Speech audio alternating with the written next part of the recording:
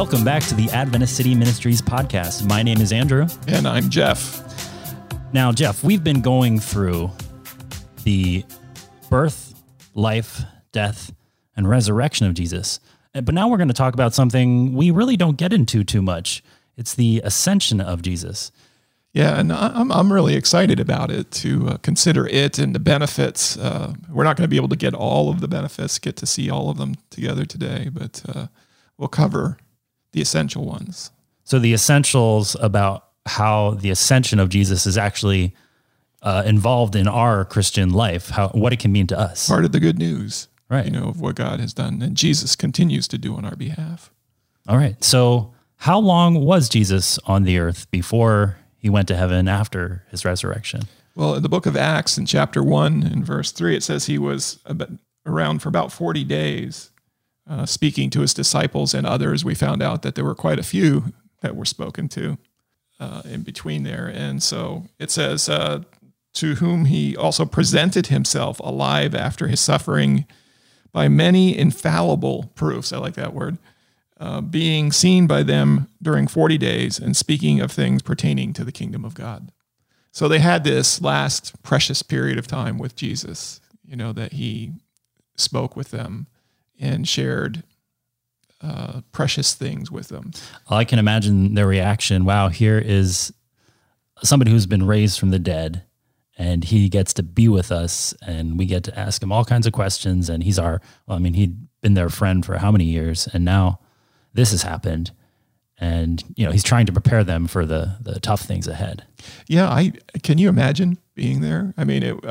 Talking about aha moments, as now Jesus is spending time and saying, "Remember when I said this?" Right. And they were having all these big moments in the Word, I'm sure, and coming to understanding that they didn't have maybe previous to this, and it was probably the greatest camp meeting of all time for these guys.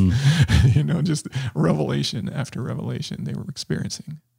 All right, so where are we going to go to first in our scriptural journey? Yeah, today I just want to give a couple scriptures that kind of reinforce what we've talked about concerning the birth, the life, the death, and the resurrection. And then we'll jump right into scriptures that tell us about the ascension.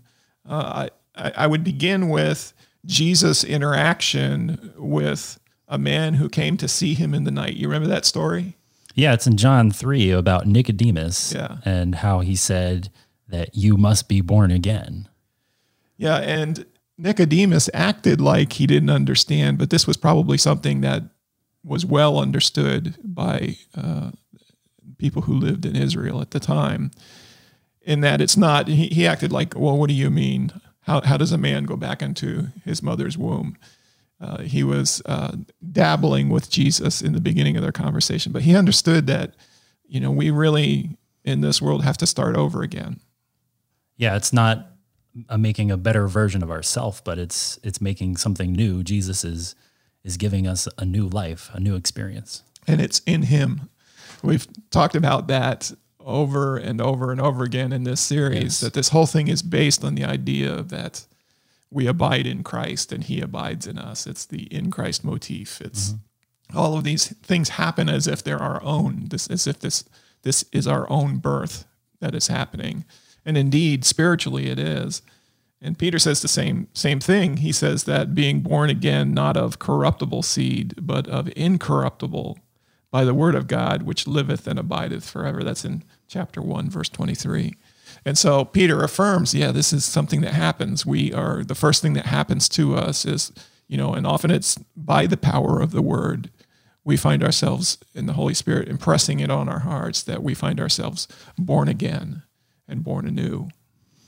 So we're really living a crucified life. Paul talks about how I am crucified with Christ.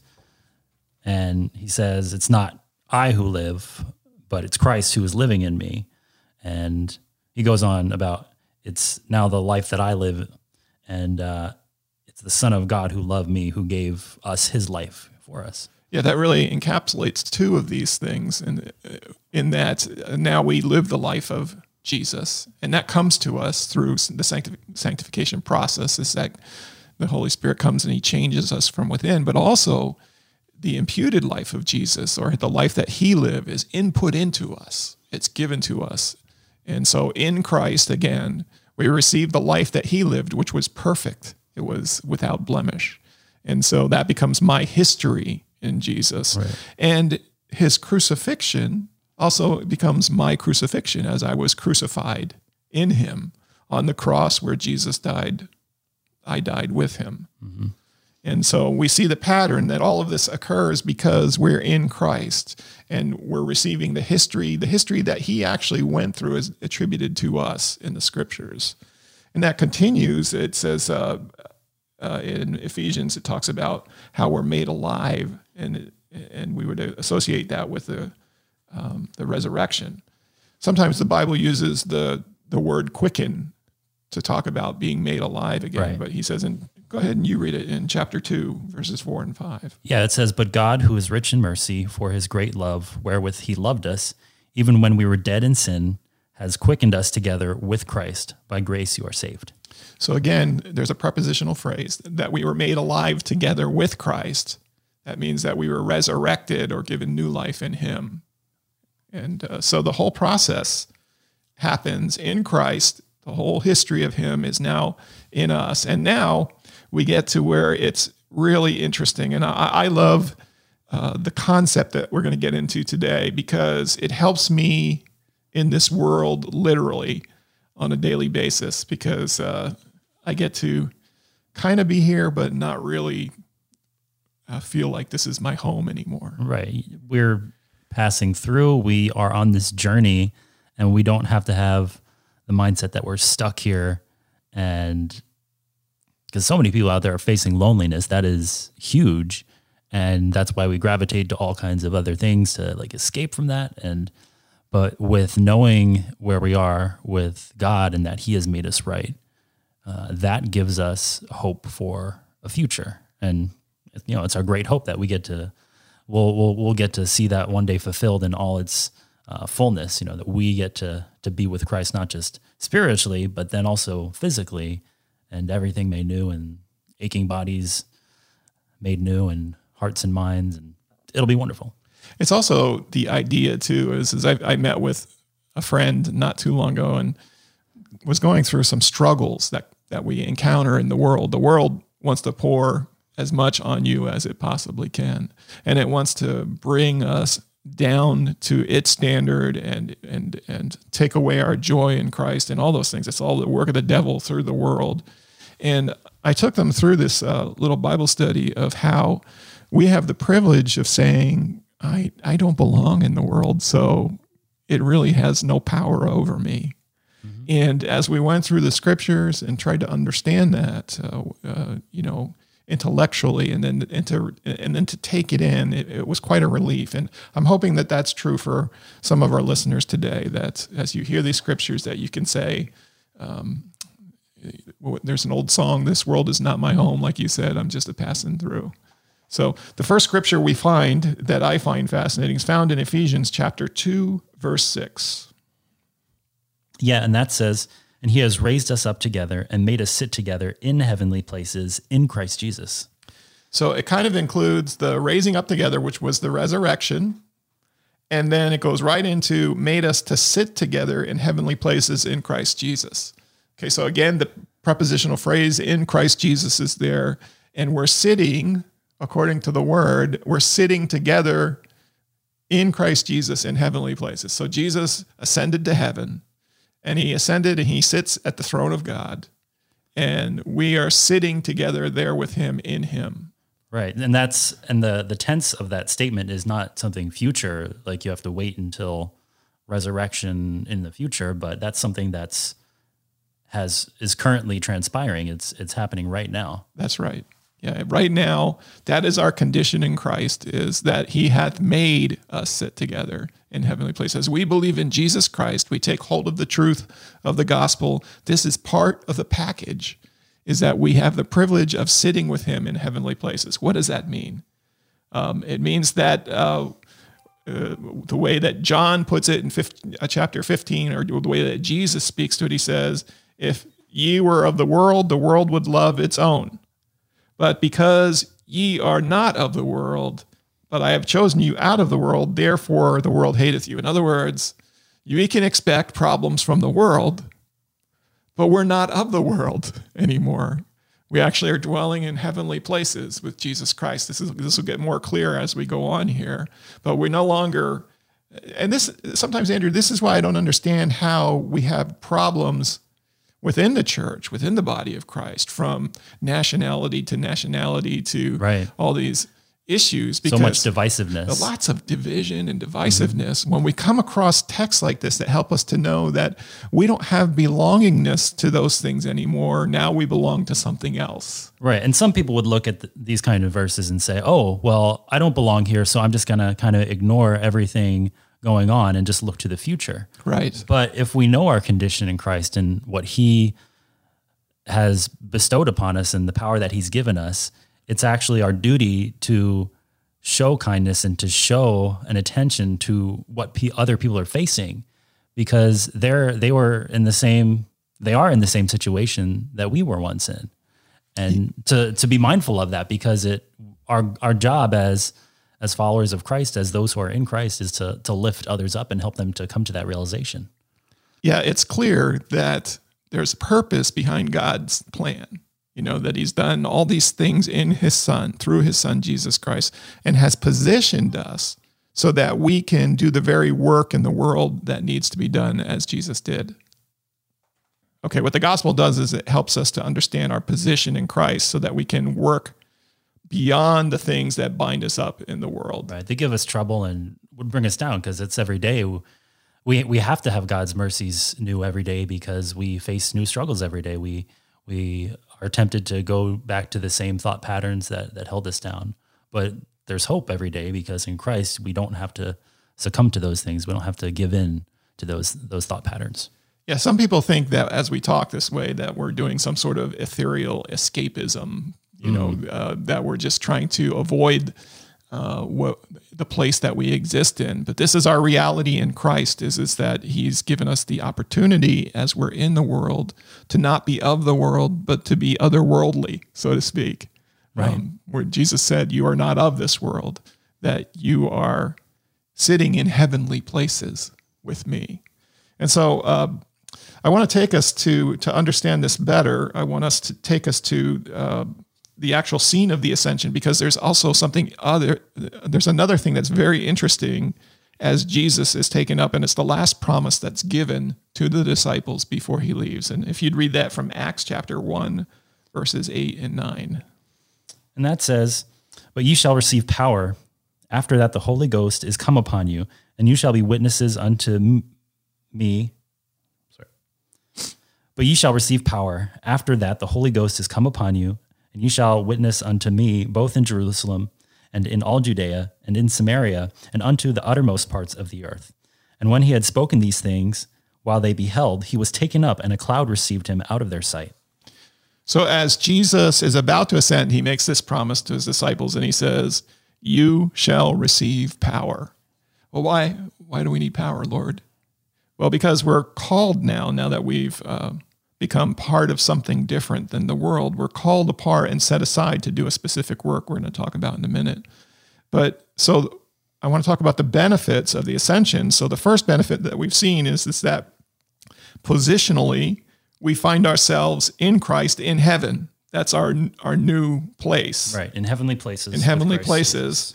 And secondly, that as we believe this, that the Holy Spirit is poured out upon us to give us power to do whatever it is that God asks us to do from this point forward in our lives. Right. So this is how the Bible says you receive the Holy Spirit. Yes. It's not through some practice or ritual of trying hard enough, making sure your mind is clear enough to receive him, though that can be helpful. And that often comes later because, within our own history of Advent, the Adventist movement, the health message came because the preachers were having health problems. They were already preaching the gospel, but we were having health problems, and we needed to be able to have endurance and keep going. And so the health message was given to help with that. But that's not what gave them the power. It was the gospel. As we think about the disciples after this last meeting with Jesus, they were called to meet together and pray.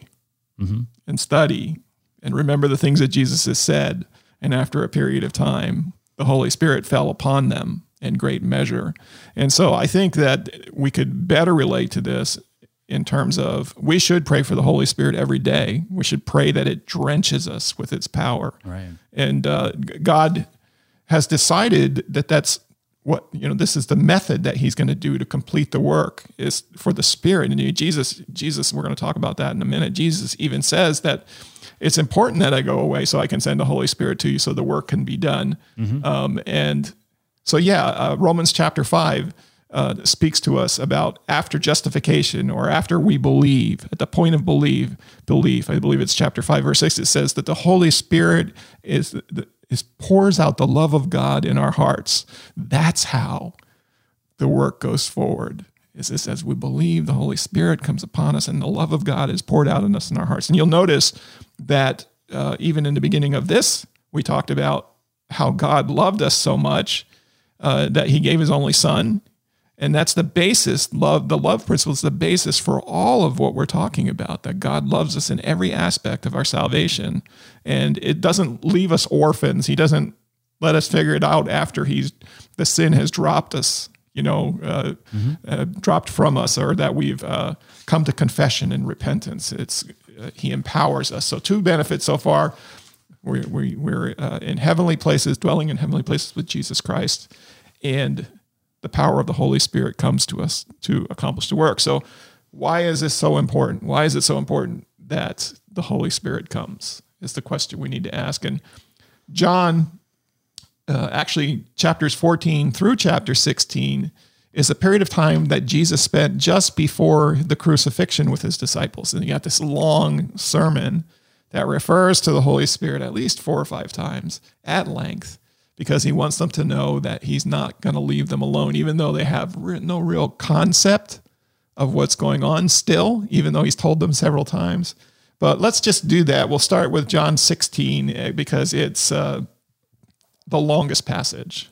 Right. So John 16, starting in verse 7, it says, "Nevertheless, I tell you the truth. It is expedient for you that I go away. For if I go not away, the Comforter will not come unto you. But if I depart, I will send him unto you." Let's just stop there for a moment because Jesus uses the word expedient. And I don't know, what's a synonym for that? How else could we say that? I think it's important, that I go away. Jesus is basically saying, okay, guys, I know you don't want me to go, but it's really, really important that I go. And it's important for you that I go. Hard to imagine because they're all sitting there thinking, well, we don't want you to go. Right. This is going to be for your benefit if I go away, actually. Right. And he calls him the Comforter. I like that because he understands that they're going to experience discomfort, right? They're going to be uncomfortable in the world that he leaves them in. And so he's sending somebody to give them comfort and power. Right. I mean, I would be uncomfortable if I knew that my real home was not yet there yet. It's like living in a foreign land. So I would want something that reminded me of home to be with me, Yeah. Getting a care package. it's our human nature. We settle, we try to prosper, we try to make homes here, but in our Christianity, we often forget this is just a temporary residence. But the majority of our time that we spend on a weekly basis is establishing our home here on earth. Imagine that. So this is a paradigm shift in thinking, right? These poor fishermen who spent their lives out on the open sea, hard work on a daily basis now are being told, well, this is really not your work anymore. There's something new. Yeah. So Jesus is trying to get them acclimated to Yes. what life is going to be like in the rest of heaven when eternity resumes. And for all of us who go through this experience, he's wanting us to know, okay, well, I know you're going to worry, but don't worry because I'll take care of you. I'm sending the Holy Spirit and he will comfort you. Yeah, Andrew, for you and I, this is something we should do on a daily basis. We should be praying for the Holy Spirit to be poured out in our lives so we can receive the comfort that because the world still comes at us pretty hard. At least it does for me. I'm not sure. Yeah, I feel that the same way. Seeing the folks around me that the Lord is leading me to, and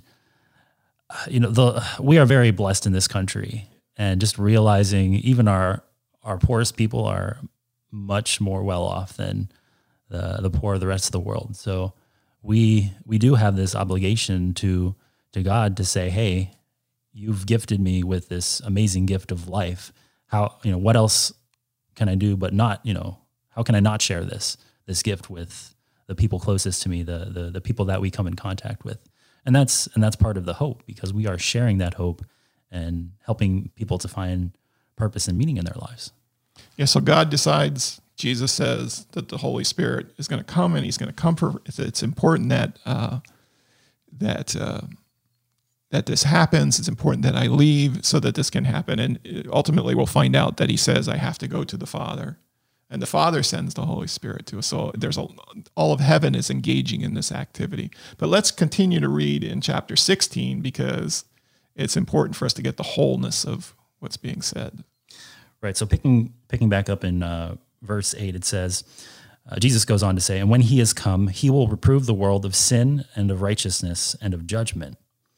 Of sin, because they believed not on me. Of righteousness, because I go to my Father, and you see me no more. Of judgment, because the prince of this world is judged. This is an interesting set here, because those are big things. He will reprove the world of sin, righteousness, and of judgment. Means, in other words, he's going to reveal those things to the world. He's going to reveal sin, he's going to reveal righteousness, and he's going to reveal judgment to them. But if you look at the previous text, there's something that kind of is inferred as we read through it. It says, nevertheless, I tell you the truth. It is expedient for you that I go away. For if I go not away, the Comforter will not come to you. But if I depart, I will send him to you. And so this emphasis on this is all happening to you and through you. Okay. Now, if we carry that over into the next text, which you can do, it's implied.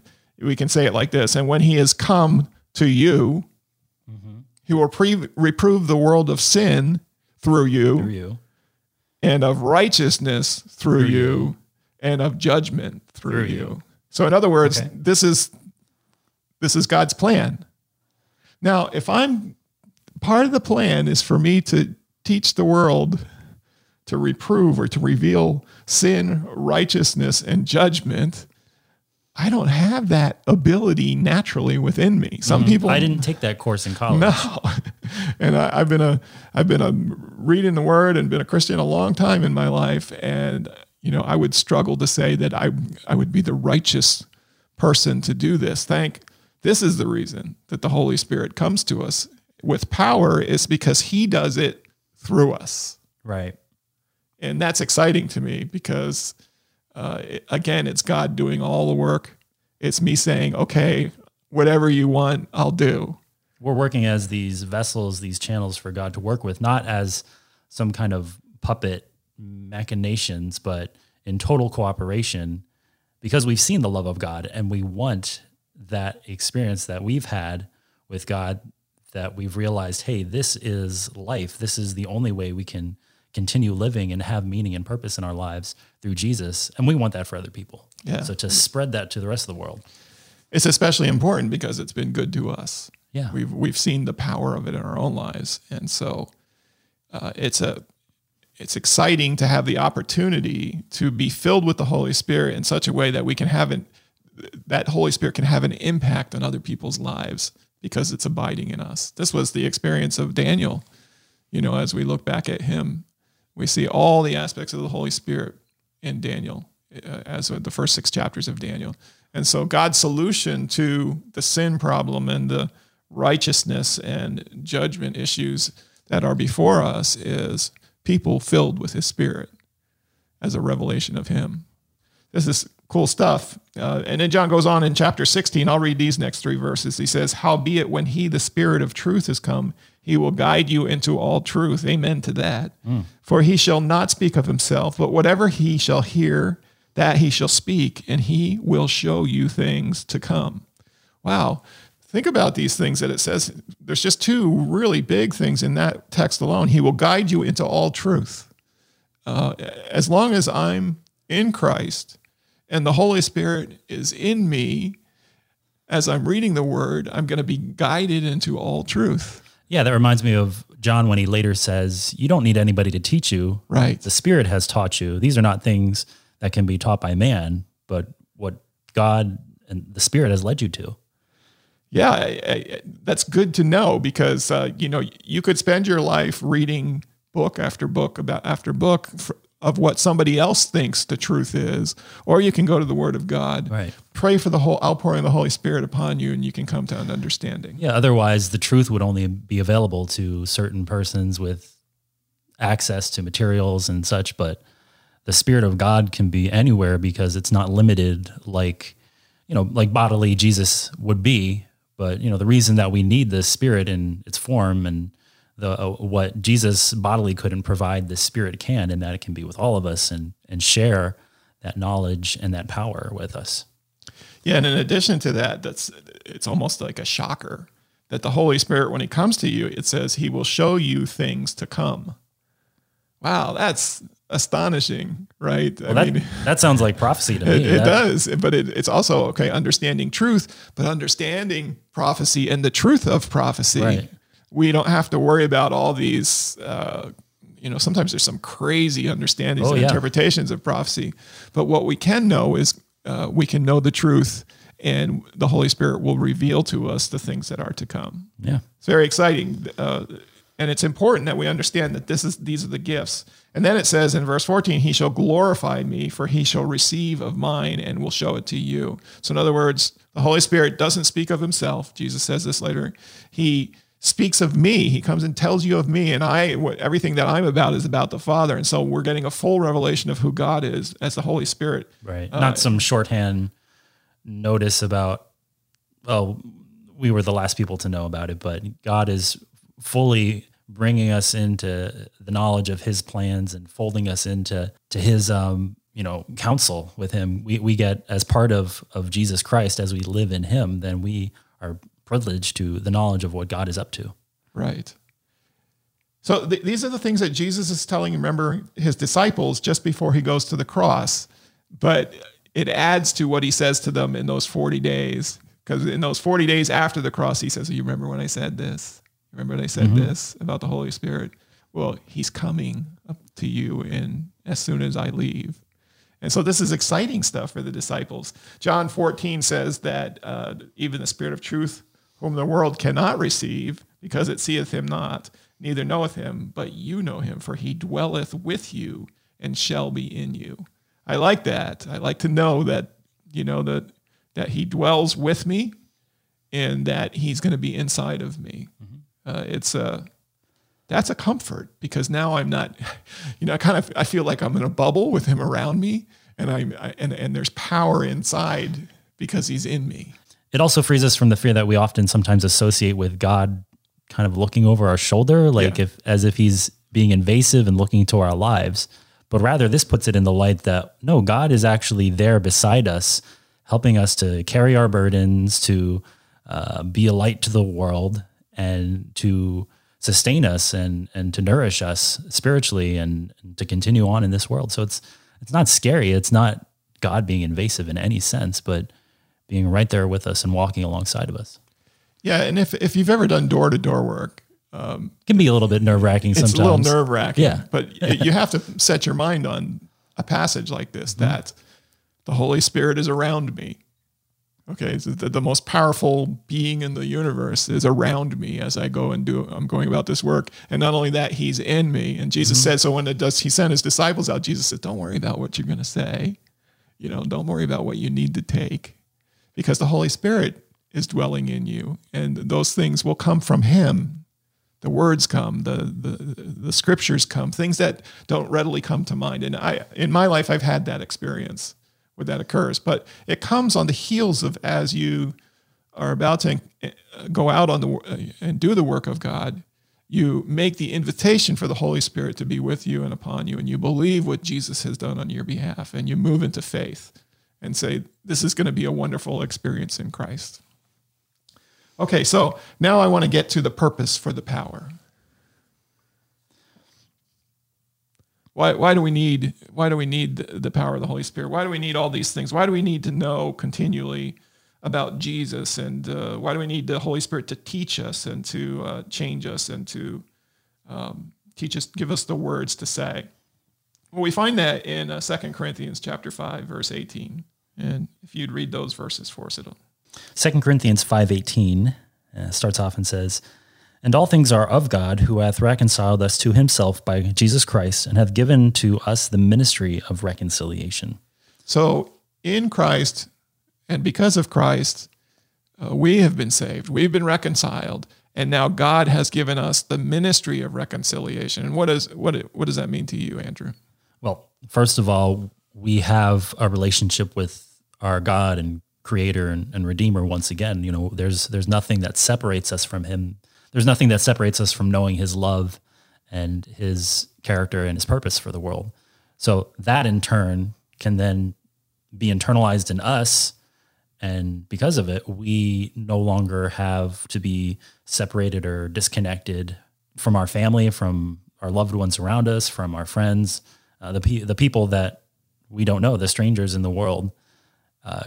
God really has united all of humanity through what Jesus has done. Yeah, the next verse says that too. It says, "To wit, that God was in Christ reconciling the world unto himself." And so I want to deal with something real quick here, and that is that sounds very universal, doesn't it?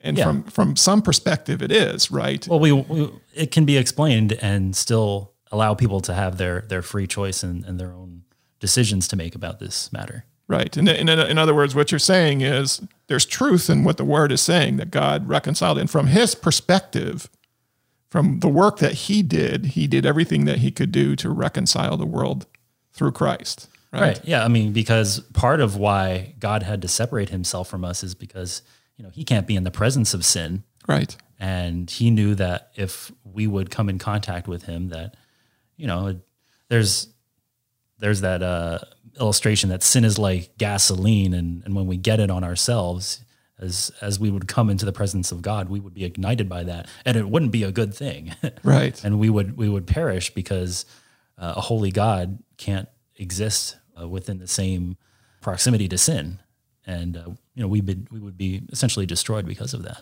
So God has done everything to break down that wall, right, of separation, and it says that he reconciled the world unto himself. How is it then that we're called to the ministry of reconciliation if God has already reconciled the world? So we've got to kind of parse that out a little bit if we can. Well, what's the goal of the gospel then is to reach those people that don't know. Right. And when you know the truth of the gospel and how we've been reconciled through Jesus Christ, we can take that and impart that to others so that they may know too.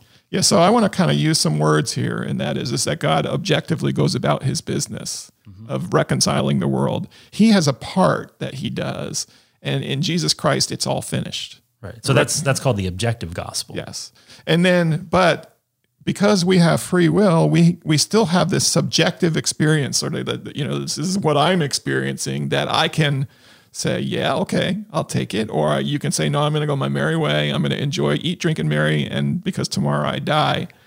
And so we can either choose a subjective experience of saying yes to the gospel, or we can just go on our own. And God honors our will, our free will, as to not force us to comply with his plan. Right. The reason that we're still here in this point in Earth's history is because everybody has free will, and there are obviously people who have not made that choice. If God would have saved the whole world universally, made a unilateral decision and would have not considered our own free choice, then he would have just done it. Jesus died on the cross. That's the end of the show, taking everybody to heaven that he wanted to. And, we wouldn't have to be here. But because God honors free choice because of his loving nature, then we still have the opportunity then, because of his desire to allow us to choose, we're still here to be a part of that decision. So this ministry that Paul is talking about here is to those who have not yet recognized, that what God has done, and how incredible it is that he's restored us to life, eternal life, through his son, Jesus Christ. And so that's what we're going about, is we're trying to go about and say, hey, there's some incredibly good news that I have for you. And that is, despite everything that you're going through in the world and everything the world has poured upon you, that God had a plan, and he sent his son, Jesus Christ, to die for your sins. And because of that, you've been reconciled to him. And if you choose to believe that, he has an eternal life ahead of you that he would desire to give to you. That's our ministry. Right. So we can do that with power. It's good news because we don't have any part of it. It's already been accomplished, and we simply accept that by faith. And now we get to another point that adds to our discussion for the today in verse 20 of that same chapter. You want to read that? Yeah, 2 Corinthians 5:20. Now then, we are ambassadors for Christ, as though God did beseech you by us. We pray you in Christ's stead, be ye reconciled to God. So this is fascinating because it uses the word ambassadors, and it would be good for us to know what the definition of an ambassador is. So that is somebody who is an accredited diplomat, sent by a country as its official representative to a foreign country. So how do we relate to this now? God's the scripture's calling us ambassadors as we've taken hold of what Christ has given to us. In the light of what we said today, how do we become accredited diplomats? Well, we become part of Christ's kingdom. We believe in what he has done. We follow those previous steps. We believe that we're filled with the Holy Spirit through the ascension of Jesus and, his promise to us that he would fill us. And then from what country do we now belong? Now we represent heaven, the kingdom of heaven, as our own to the world around us. I'd like to reemphasize that because we're so sectarian these days, in even more acutely than that. I'm talking about country to country, but I'm talking about ethnicity to ethnicity and all these things. And what the gospel does as it relates to this concept is it makes all that disappear. It says, listen, there is no male nor female. There is no Jew nor Greek, right? It kind of disseminates it gets rid of all of that stuff. And it says, listen, you all are part of the kingdom of heaven, and you are ambassadors from that heavenly kingdom. In fact, you're sitting on the throne in Jesus Christ. That's where you belong. You're now part of that kingdom. And so you can worry all you want about this world and where you exist, but the reality is now you're part of a different paradigm. And you can use your nationality, your earthly position to say to others, look, this is what God has done in my life. And now I see everyone in the world as my brother and sister. This is what God has done for me, and he can do it for you. So those natural boundaries that we sometimes so vehemently subscribe to, they start to melt away, and we start to see ourselves on equal footing and equal value and worth with other human beings on this here planet. Yeah, and that's the whole point, isn't it? This is that we need to see each other as God sees us. And this certainly helps us to do that in that. So it's so cool that we find ourselves being ambassadors from the kingdom of heaven. And so we don't have to let all the stuff, politics and world policy and all that kind of stuff that so easily gets to us all the time really has nothing to do with us, because as ambassadors, we represent the ideals and the principles that the kingdom of heaven brings to the table. That's our representation, and that's what an ambassador does. And I think sometimes that's what our world needs, somebody with an outside point of view to come along and say, okay, here's how things really are, because this is how God sees them. And so I think we can actually end up bettering our world because of that too. And not just saying, oh, forget you guys, Right. But actually, like I said before, this isn't escapism. This is just a reality check for us to help us to understand, well, what are we doing here as Christians? Are we just coming to take a base of knowledge so that we know more than the next guy? Or is this really life-changing and helping us to understand that we belong to something bigger and different and otherworldly, so to speak? So that's not all. I just wanted to add this, and that is that even more now that Romans chapter 8 tells us that the Spirit itself testifies to us or beareth witness to our spirit that we are the children of God. It says that through all of this process that we've talked about with regards to the gospel, we become God's children. We are his adopted children. And there's all kinds of neat things that come with that. One of them being that we are joint heirs with Christ, according to Romans 8:17. And that we have the privilege of not only suffering with him, but rejoicing and being glorified together with him as well. What a crazy turn of events for us in this world, that we find ourselves so deeply enrooted in sin, entrenched in it, and enemies of God. The Bible describes it that way when we're in our sin. And then God comes along with a plan. And while we were still in that situation, his plan was put into place, and it was completed in his son, Jesus Christ. And we go from being enemies to be reconciled to him. And eternal life is ours once again, as we believe in Jesus Christ and what he's done.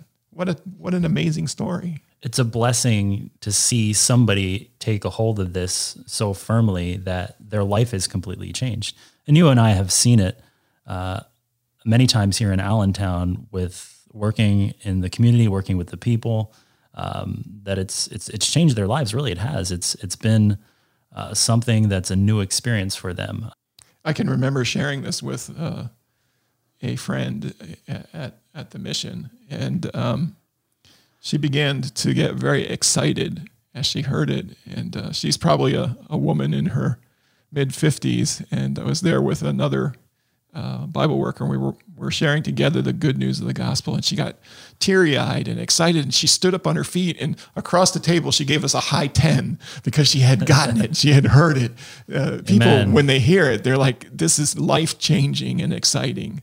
And I just want you to know that this is, and I want you, Andrew, to remember this too, and I need to try to remember it too, that with this comes all kinds of really, God just pours out his Spirit on us, and all kinds of wonderful things begin to happen. And we're still in the world, so the world still fights against this. In fact, Satan doesn't want any expression of an understanding or people moving into the truth of this, because it's the biggest threat that the world of sin could face, is a picture of Jesus and the people of God. But God wants us to understand this as well, and we can say this blessing for ourselves. Ephesians chapter 1, verse 3 says, "Blessed be the God and Father of our Lord Jesus Christ." Bless God, because he blesses us with all spiritual blessings in heavenly places in Christ. We are given everything we need in Christ, in heavenly places, to do this work of reconciliation, to move forward, whatever it is that you find God has asked you to do, he equips us for that purpose as we move forward. Amen. So this is sort of the end of this series of studies that we've done. We're going to spend some time answering questions next time that we've received. There'll be a shorter session, and then we look forward to sharing some other ideas with you in the future. Thanks for listening. Visit AdventistCityMinistries.com for more resources, including a study guide, reference compilation, and free downloads of our book, The Ephesus Model. You can also listen to other presentations and episodes of this podcast. See the show notes for links and more information, including our Facebook and Twitter accounts.